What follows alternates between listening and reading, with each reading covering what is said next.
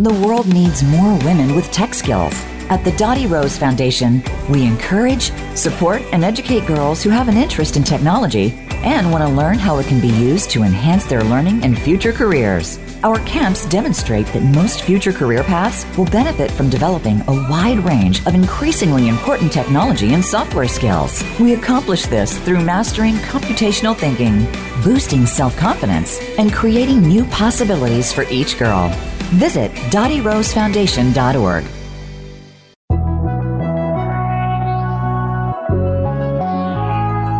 Welcome to Coding the Future with Dr. Sharon Jones. This is an education-based show focusing on tech careers and how to incorporate the important aspects of technology in your current work. Each show brings you closer to tech success. Now, here's your host, Dr. Sharon Jones. Hello, and welcome to Coding the Future, an education-based show to give information and action tips to working adults to guide them to a new level of tech savvy through leveraging their own skill set. We share the inside scoop on tech trends, explain how to leverage current technology in your career, and explore how your talents can be the key to your tech success. I'm your host, Dr. Sharon Jones. I'm an educator, a technologist, entrepreneur, mom of two incredible boys, lover of all things coffee and wine, an avid list maker, and a lifelong learner. And so excited to be here with you today. I'm honored that you've tuned in for this hour of Coding the Future, and so glad that we are able to learn together. Today's show is going to be a conversation. You know, this past year has been quite an adventure, as we all know, and we've brought it up in many different ways and forms and thought processes as we have navigated 2020, the pandemic, the wearing a mask, the not wearing a mask, the in school, the out of school, Zoom meetings, no in person, and we really have found a way to make it through, which is pretty impressive, considering all of the obstacles that were sent our way. But today what I wanted to have a conversation about is something that's near and dear to my heart, and that is all around focusing on education. This past year has really opened a lot of eyes and minds to the way in which our education system has been set up and whether or not it's really a positive for our students. There is a lot of positives around public education. I mean, the opportunity for every child to have the opportunity to receive an education is something that is an incredible gift that we have in this country. And that is something that I think is at the core of everything we do with education. We want to make sure our children have the opportunities and the exposure and are able to learn and embrace learning in a way in which they are able to take that to wherever they want to go. However, sometimes public education can also get muddled amongst the minutia. The words that I kind of think about is that sort of the negative of scalability of trying to make it the same for all, which we want to have the same access, but we know that children often need differentiation in terms of how they learn and how they're able to succeed. So today I want to talk a little bit about how do we think creatively about supporting education. I am a lifelong educator. I have been a computer science teacher for the past 20 years, and it has been the greatest joy, and it also has been quite difficult as a career, navigating the advancements of technology while also understanding all of the ins and outs of making it applicable to the structure of education. But the biggest joy, of course, is being able to work with students and educators. As teachers, you know, we walk into being an educator not for the money. We all know that that's not why, but because there is an ultimate give back. There is nothing better than watching a child smile and seeing that light bulb go on when they have learned something new or accomplished a goal. There just honestly isn't anything better. And when you are teaching, that is why you do the do. You get up every day because those children are just incredible humans. And as a high school teacher, I spent so much time working with young people and watching their wonderful brains absorb information and then find the applicability of how what they were learning could be used in what they were doing in everyday life. And I also saw that that was something that was missing amongst a lot of the way in which we implemented curriculum.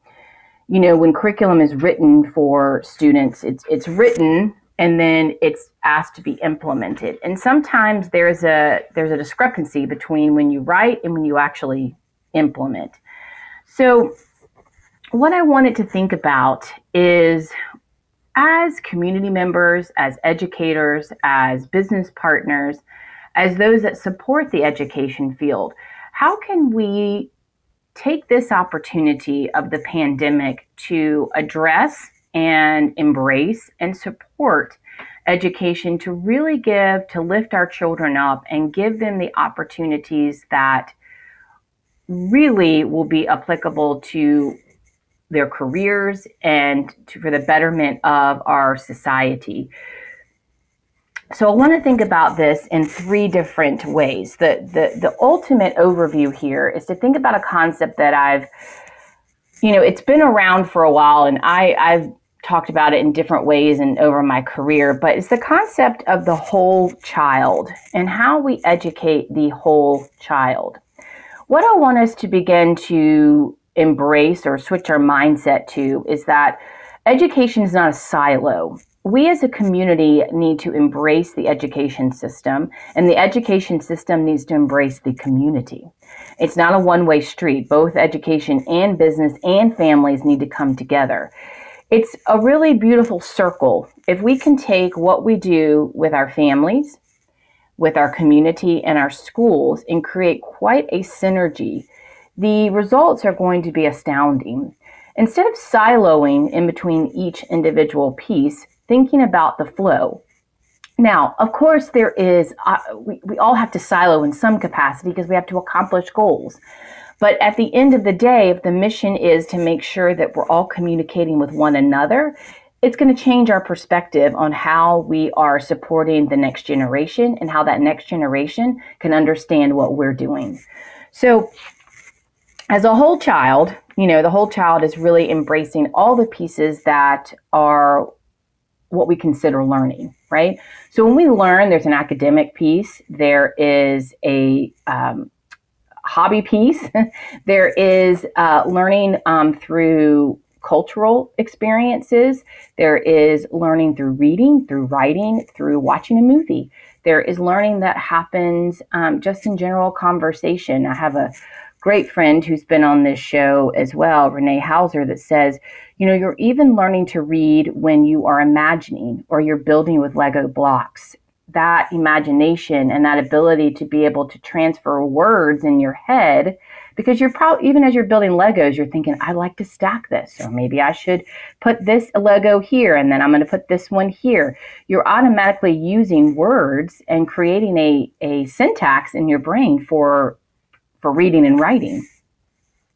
But the three areas that I want to focus on today in terms of really elevating this whole child approach and thinking creatively about how we support education is through our partnerships between community and education, giving students a voice, and investing in our families. Relationships are the core to just about anything we do. And all of these pieces all focus around that cultivation and communication around relationships and supporting the circle, the wonderful circle, and connecting the dots. I was doing some research a bit about how we've sort of gotten to where we are in public education. And, as I mentioned, at the core, everything we do is about serving the kids. We have our ultimate mission, of course, is always to serve children. But there has been a structure that's put in place that has really sort of tried to put our children in a box, or in what I call a quantitative meaning numbers, where we try and quantify their learning. And there is a level that we need to quantify. There is some pieces where testing and understanding through a multiple choice question is important to be able to get a baseline. But it's not the ultimate X, Y, or Z of what a child has learned. And it's by no ways a way we should define how a child has been successful in a particular grade level. So I want to read you something that has happened over the years. I find this really interesting, but there was a study that was done about a progressive approach to education, and how when John Dewey first came out with the concepts of education, was all about giving students opportunity and voice and exposure, and providing them opportunities to read and write, which was at the core at that time what we needed. So it showed that a study was done pre-World War II for a victory for progressive education, which was objectively proven to generate better educational outcomes for children. And what I mean by progressive education is really giving students the opportunity to learn at their own pace, to work through a concept and work to it through mastery, but you do it at a pace that what I would call is learning at your own frontier, where you learn it, you may stop and have to go back and then go forward again. It's really a very student voice-led concept. There was a positive victory for progressive education, but soon World War II erupted and the United States entered into a familiar shift of men who were sought after to go to the war. And that particular era began to classify soldiers through what we call psychological testing, matching soldiers with places to go. They started using IQ tests to figure out how they would work within the structures of the military. And that was kind of the beginning of what we call a wave of mechanization and standardization, and that swept through our nation. And what that means is there was this sort of, the structure that came into place where when World War II came out, and believe me, the way in which we had to be reactive and support our country was important. And so there had to be a structure in how soldiers were recruited and then placed in the right area. But what happened is that worked in the military, and so it was then thought that would work in other areas within our culture. And so scientific data aimed at measuring the competence became a gold standard in elevating our children. And care and compassion were chased out of the classroom. That is a statement from the book Wildflowers that was written by Jonathan Raymond. And what he means by that is because there was success in how the military was able to standardize and figure out how placement of the soldiers, it was thought that this would be the way in which education could also be used. And there was probably a time in which that probably was effective. When we bridged into the Industrial Revolution and then beyond, we were in a different time. It was there was a sit and get kind of culture where you could listen and receive information. But we have changed so dramatically over the past 50, 60, 70 years that is not necessarily where we stand now. So that being said, standardized testing is a part of our fabric of education. And there is a place and need for that in terms of just some basic quantitative information that is needed to support our children. But it should not be the gold standard, and it should not be the end-all be-all. We need to return to the concept of the whole child. And this is where I'm going to come back to my 3 pieces about how do we support education in a way in which, even though standardized testing will still be a part of the fabric of what we do in education, how do we really take that as only one piece of supporting education and really transform our mindset to think about how we support the whole child? So let's start a bit about private and community / private entity, business entity, and education partnerships. One thing that's really important is that children are able to see the content that they are learning, how it is applied beyond the four walls of the school. And that is where the importance of business and education partnerships come together. You can call it private, you can call it public, you can call it community-based, but it's really elevating the business and community leaders together with education to provide opportunities for students to see beyond the four walls. Now, on the flip side of that, it's also important for our businesses to be able to come into the school system or come into the school and see the children and how the children are learning, applying, and being able to understand what the next generation is, how they're working through content. You know, technology has been a huge part of everything that we have done over the past 20 years in particular. I mean, it goes beyond that. But when we were able to hold a computer in our hand with a smartphone, it really transformed the way in which we interact. And the young people coming through today have a different perspective on how they use and interact with technology than those of us that didn't grow up with that. I often say I didn't get an email address until I was in college. So it's important for our business community, even if you have your own children, to go into a school and see how children are interacting with each other, how they're using technology, how they're using different concepts to teach children.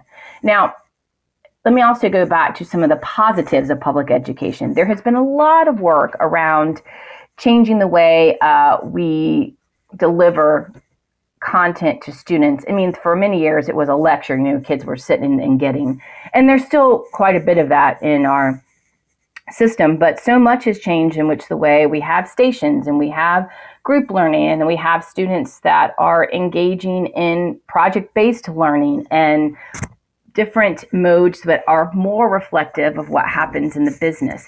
But I just think it's really important that our business community and our education community come together and share insights. Two brains are better than one.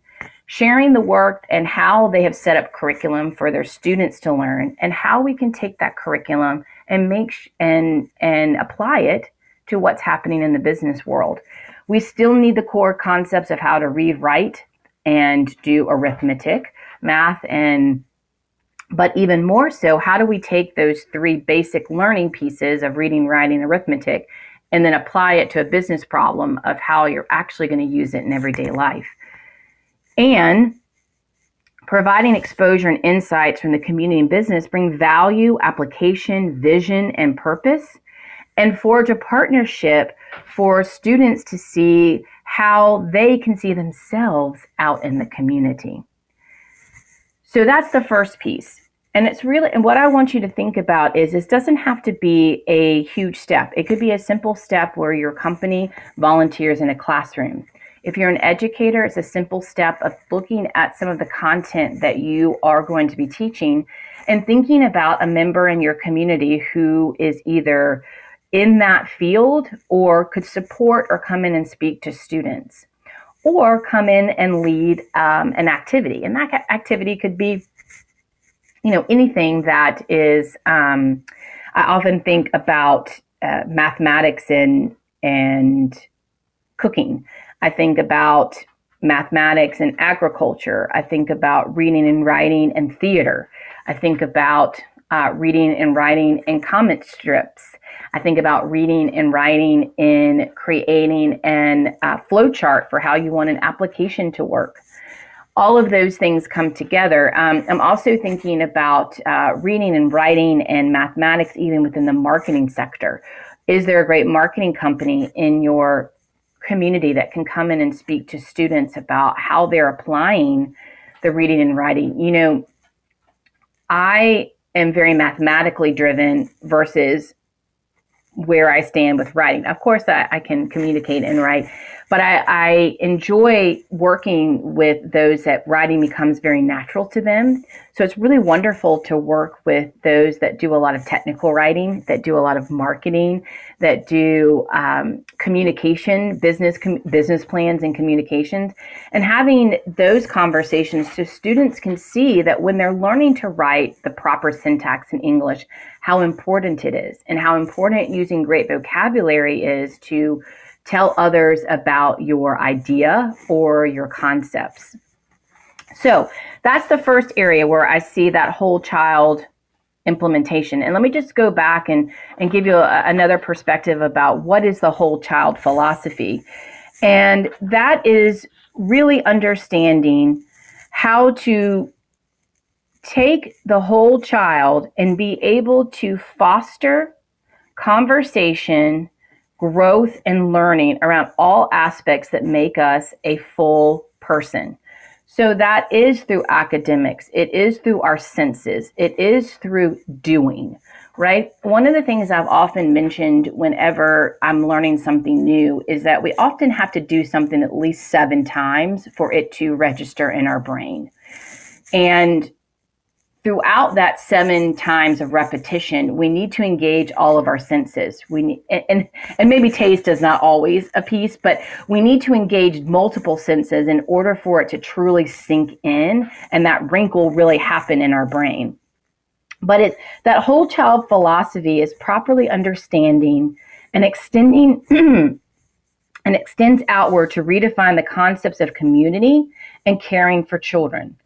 If the whole child is at the center and the school forms a ring of support around that child, the outcomes are exponential.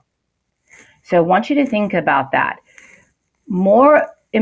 As important as learning the academic piece is important as supporting that social and emotional learning and engaging all of the senses for a child to truly feel that they can succeed and fail in a classroom.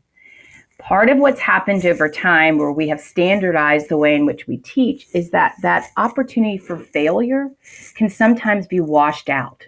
And that's much what Jonathan was saying in terms of that concept of caring and being able to have compassion for students and this doesn't happen on purpose, but it can happen when we focus on that standardization, when we're trying to put everybody in a category and across the line say, this test is going to indicate whether or not you're here, here, or here. And we just know in anything that we do that can't always be the case.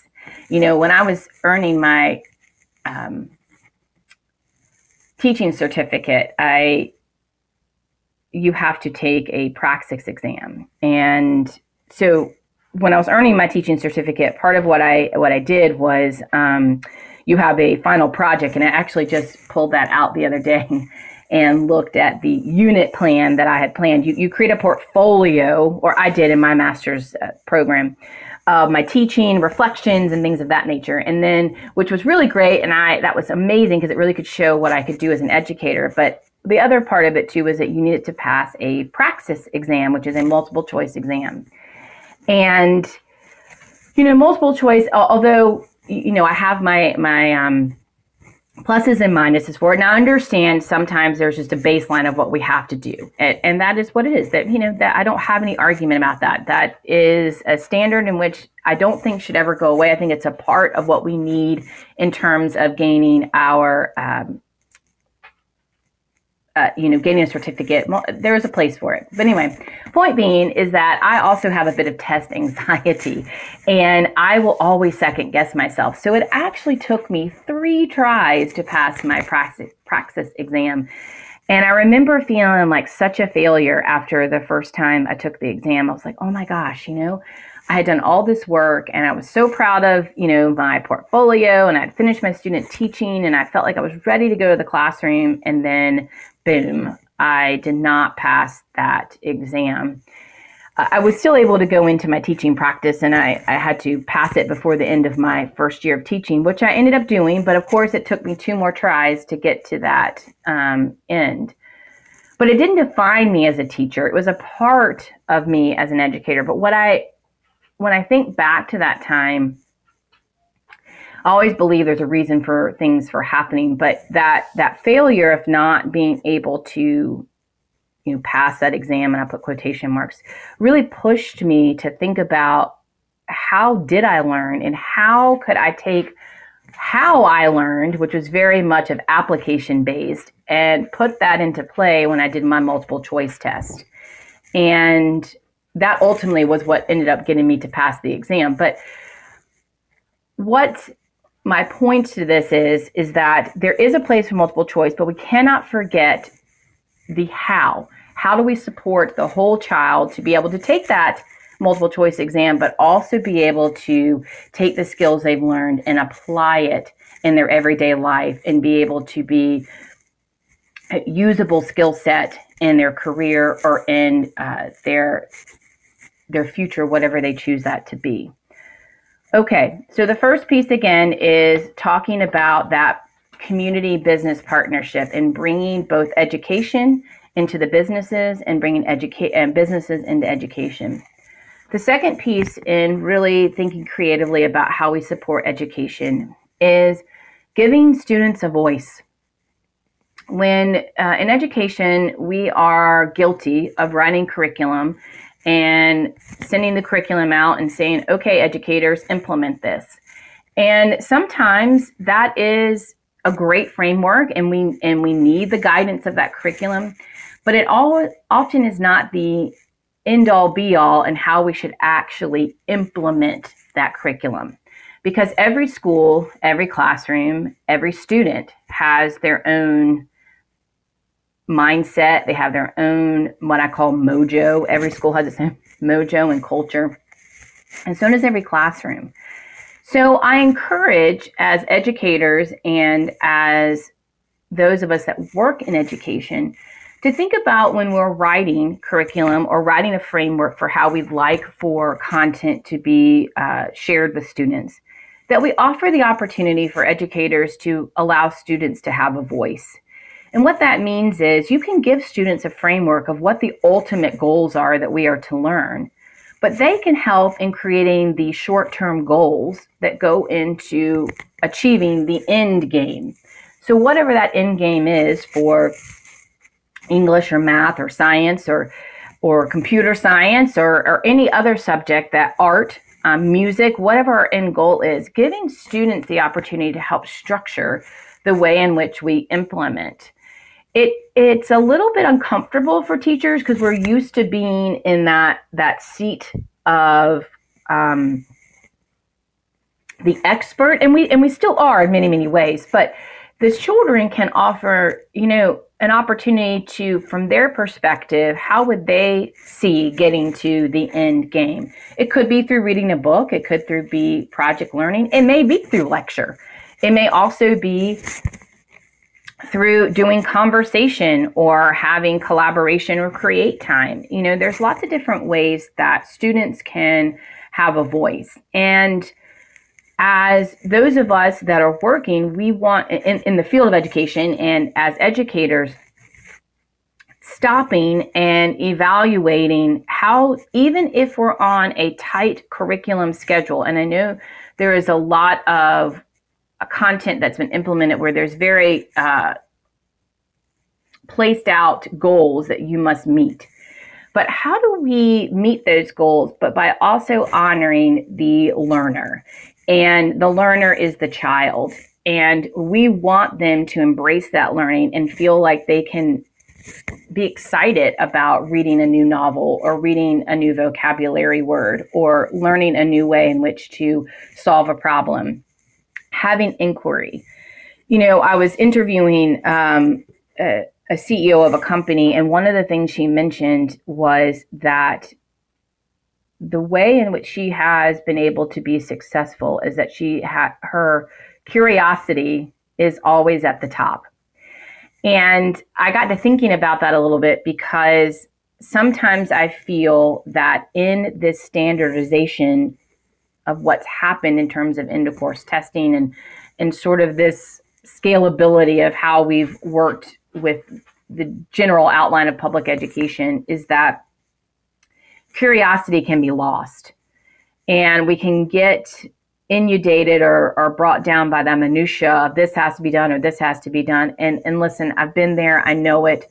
There were many days I would sit at the end of the day and cry because I felt like I didn't actually get to do what I love to do because there were so many other outside pieces of data or things that I had to do in order to fulfill the obligations of the overarching school needs.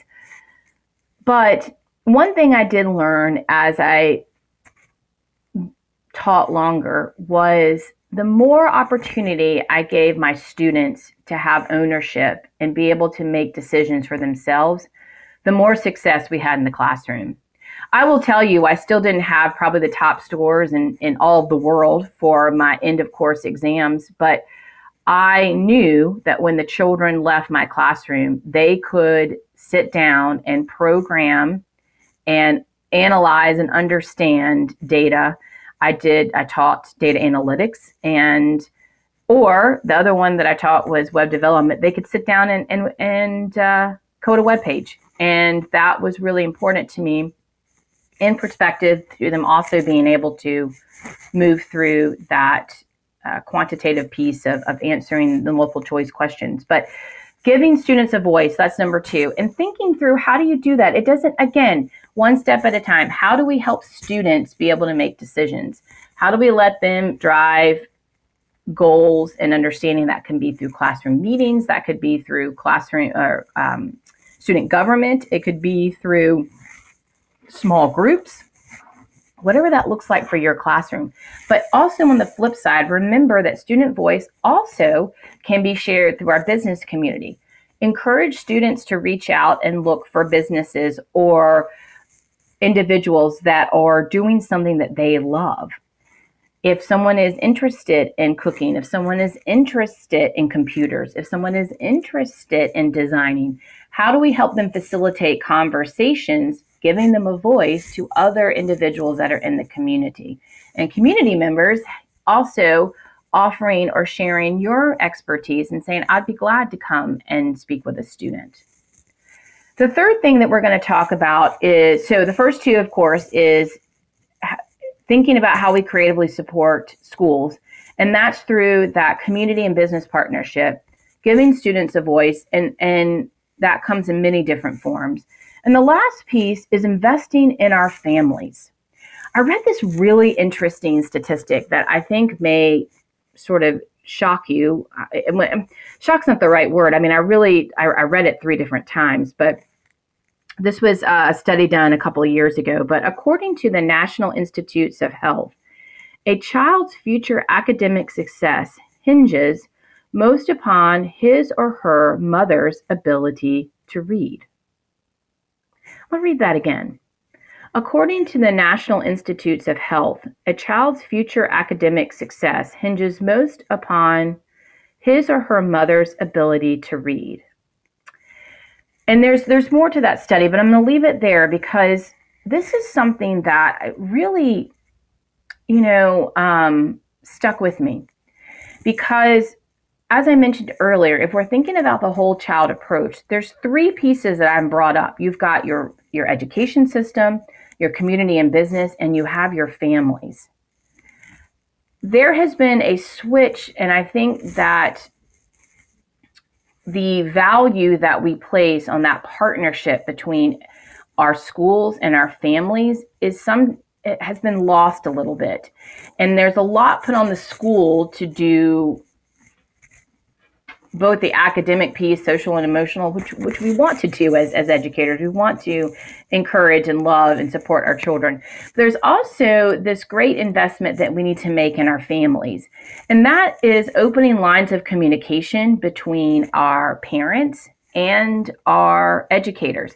And this needs to come from both ways. It needs to understand that from the family perspective, we can't always put our educators and our schools on the defensive. there is a shared partnership in helping to support our children. And I think sometimes that happens where we as parents can get our feathers up in the air if we think our child hasn't been treated fairly, there's times where this is true. But in general, the teachers and those that are working in the school system walk into that position because they have our children's best interest at heart, and because they love working with kids and they love the opportunity of learning and growing and being successful. That's who we are as educators. We just that passion to want to share knowledge and watch knowledge grow in our children. So I think this concept of really breaking down the barriers of communication between our schools and our parents, and continuing that partnership where we even invite our parents into our schools, have them come in and work in the classrooms, be a part. This also goes back to that business and community partnership, because many of our parents work full time and are in businesses and, working full 9-to-5 jobs. And sometimes they can't come into the classroom. But even opening up now, we have this wonderful piece of technology, opening up a Zoom call where parents can pop in and say hello and have lunch with their student, or come in and see what a day is like at the school. And then vice versa, the same piece about a young person being able to see what it's like for their parents to work. Even during the pandemic, that was something that it was a positive for me, for my two children that were here. If I can think of a positive of this, it was really lovely to be a part of their learning, and as their teachers were moving through the online process. But then in the same token, my children were able to see me working and how I work and move through my day in terms of supporting educators, supporting students, and implementing content around computer science. And of course, I had to test drive some things with my own two children. But investing in our families, bringing in families as a part of decision making in the school, which happens often through our PTA, but keeping that open line and supporting our families to know that education is an important piece of their pillars within their own families as well. Over the years, I've seen some wonderful communication that has happened, and then I've seen communication that's non-existent. It goes both ways. But remembering the importance of having an open line and a relationship where we're all moving in the right direction to support our students, you can only imagine the success that can occur. So the three things that I've really talked a bit about in terms of how do we really start thinking creatively about supporting education. As we begin to emerge out of the pandemic and the online learning is beginning to come to a close, but not, students are back in school. Some are still online, but as we move into the summer and think about into the fall, how are we going to take this pandemic and really create a true learning experience and growth in supporting our students and supporting the education system? If you were at home like I was and were in the midst of working full time and serving your students, serving your children and helping them navigate online learning, you could see the time and effort it takes for educators to work through and share content and make it engaging and keep students moving forward and learning. And you also probably could see that there were some downfalls, and there were some pieces of education that were exposed where there could be better support. And that's where I think this experience of the pandemic and what we've learned and how we can really think about supporting the way in which we're working with our children and providing learning in a different way. Think about how, as an education system, opening your doors to the business community and welcoming them in to support it. support with resources. It could be financial. It could be coming in to share insights on how they're applying reading, writing, and arithmetic and computers and tech in their everyday work.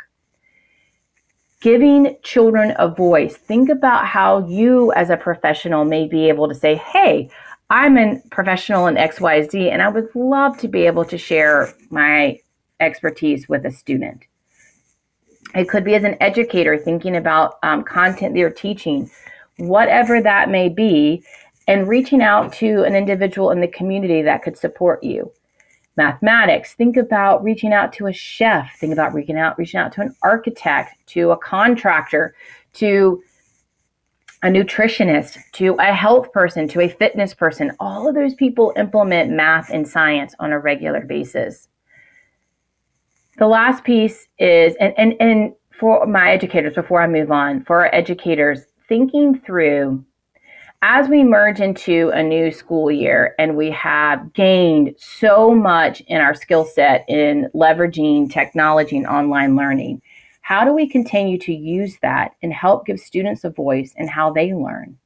Even if they're in the classroom, can we still use that hybrid technique and elevate the way in which the kids are using technology to create and apply?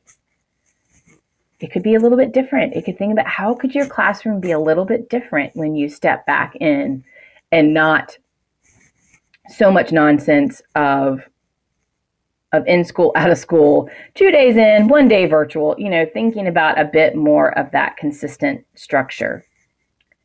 And then the last piece is, as families and as educational leadership and as educators, how do we really engage and invest in our families? When our families are a part of what we do at the school, it changes the dynamic and changes the conversation because we have support. And that defensive line can begin to come down. I can know so many times that teachers would have fear in their gut when they would go into a parent conference because they're afraid of being attacked for maybe something they did or didn't do. And I believe we can begin to alleviate that by really opening that communication between what's happening in the classroom with our parents and our parents opening up about what's happening in their everyday worlds, supporting, coming and being a part of the classroom, what's happening after school, how can we support students after school and in school. So supporting the whole child means really thinking about not only their academic piece, but that social, emotional learning, that engaging them with their senses. And what I mean, I'm differentiating a bit between the senses and that social and emotional learning, because the senses are that immediate way in which we can remember and attribute learning. And that's a part of the academic piece of sitting down and, reading and writing and really applying and practicing, and then applying meaning writing, and then flipping over to that engaging of your senses and thinking through, how can I bring this content to life and really show the full gamut of how planting a plant feels, like putting your hands in the dirt, watering it and watching it grow. How can I take learning about shapes and geometry and creating and maybe molding shapes out of Play-Doh? What does it feel like to make a triangle versus what does it feel like to make a square? And what's the difference? And then taking that and engaging with angles, and then putting those Play-Doh pieces to engage with driving signs. What is a triangle when you're learning to drive, or road signs, and how does that help direct the flow and framework of how we engage with transportation? So many things that we can think about. And giving our children the opportunity to really grow as full humans. And the best part is that we get to grow ourselves. Children just bring so much joy to our lives. And I was talking about this other day that I look forward to dinner at night with my own two boys when they give me their perspective of their peak and pits of the day, or something they've learned, or I'll say, is there something that made you laugh today? Or there's a variety of questions. I try to ask different questions, not just how was your day, but it tickles me how they think about things so differently than I do. So here is my thought on my whole reasoning behind this is education is my passion. It's my career. It is, to me, the great equalizer. It is what is going to continue to bring change to our culture, to creating the opportunities for the next generation to really be able to grow and excel and create opportunities that we want to make our society better. I know in my heart that if we take the opportunity to really engage all of the stakeholders that come together, that create this sphere of learning for education, that we truly can create change. This is not going to happen overnight. This is a slow process. You have to imagine the tortoise and the hare. I've used this before, but it's going to be slow, small victories, and embrace the victories. If you bring in the business and community together, you will immediately see the response, and it's kind of addictive. You want to do it again. If you begin to give student voice, just try one opportunity where they give a goal and you're able to succeed it. When you start working with your families and having them come in for a cup of coffee, or having a weekly phone call or weekly video that you send home, you'll begin to see that they grow that you're able to facilitate this relationship, and it will change the way in which you're able to interact and grow. Same on the other side. We as parents, we as business owners, we as the community need to engage with our education system. It will bring joy and prosperity that you will not even know exist, and it will nourish your soul. Helping children learn and grow, there just really isn't anything better. So my action item for everyone today is to think about how can you help in some capacity, to think about supporting education in a more creative manner. Can you volunteer? Can you help give students a voice? Can you help by being on your local PTA or showing up, sending a video of support to your educator as a parent? Small things go a long way, and all those small steps will actually be able to create the sustainable change that we want to see. As we move into the summer, I am looking forward to steps in the right direction steps in the direction of bringing a little bit more normalcy back to our lives, and that our fall school year, as we kick off the school year in the fall, will bring a little more structure and organization for all of us to be able to support and be there for our students, our educators, and our businesses as we continue to grow. It's an honor that you've joined me today. Thank you for being a part of the Coding the Future family. Thank you for supporting my work. I've had wonderful comments and notes from this community about the guests that I've been able to interview, and how content or things that I've shared on the show have supported you as a small business, as an educator, or as a business community member. And for that, I am honored and so glad that you have been able to use this as a way for growth. For me, it's a dream come true to be able to have this radio show. I've mentioned before that when I was a child, I thought I was going to be DJ Sharky Sharon. And that, being able to have this show, is quite a joy. I'd love to share with you that this coming summer, my nonprofit, the Dottie Rose Foundation, will be offering a full array of summer camps and opportunities for young girls that are of the middle school age. If you are interested in supporting that whole child and would like to volunteer or financially donate or be a part of our work in some capacity, please reach out to us at hello@dottierosefoundation.org. We are always seeking volunteers. We are always seeking a financial support, and that will help support a young lady be able to experience either a week or more than 1 week of camp with us. My goal is the nonprofit is that piece of community pillar that supports our schools by offering opportunities for young people to extend the knowledge that they're learning in the classroom outside through the work that we do with the foundation. Most of our work is done locally, but we are expanding. If you're interested in learning more about what we do at the Dottie Rose Foundation and supporting girls in computer science and technology, send us a note. We'd love to support you and do a workshop or support a camp in your community. And lastly, for my educators, as we begin to embrace into our summer vacation, take some time to really center yourself again on your purpose and why we are here as educators.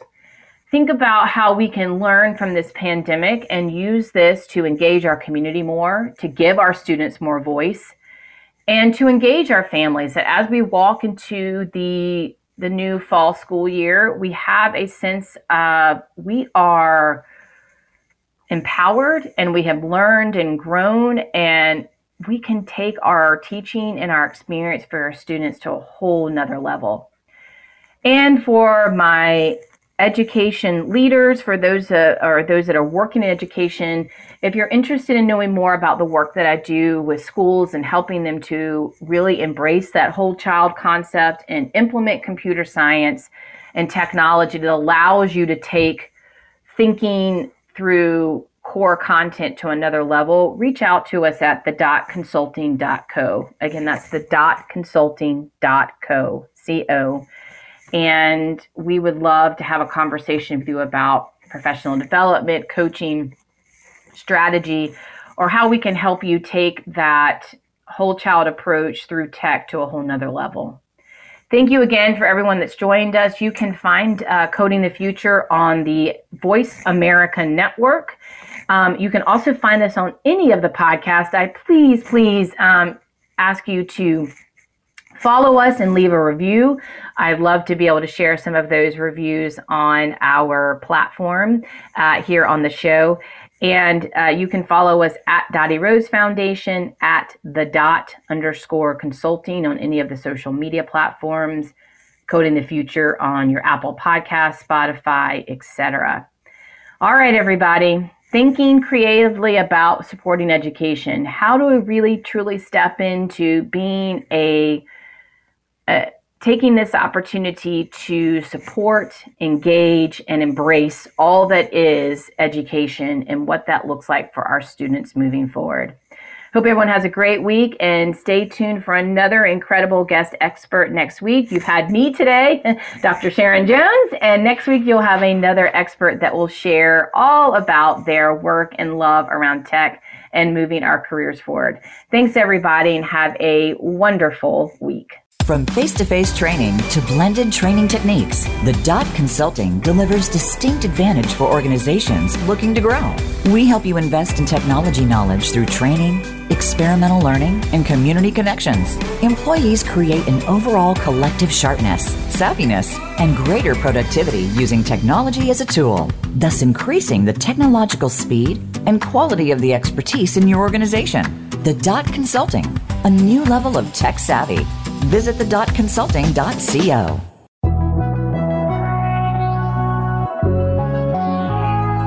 Thank you so much for listening to Coding the Future. Please join your host, Dr. Sharon Jones, for another edition next Wednesday at 11 a.m. Pacific Time. That's 2 p.m. Eastern Time on the Voice America Business Channel. We'll talk then.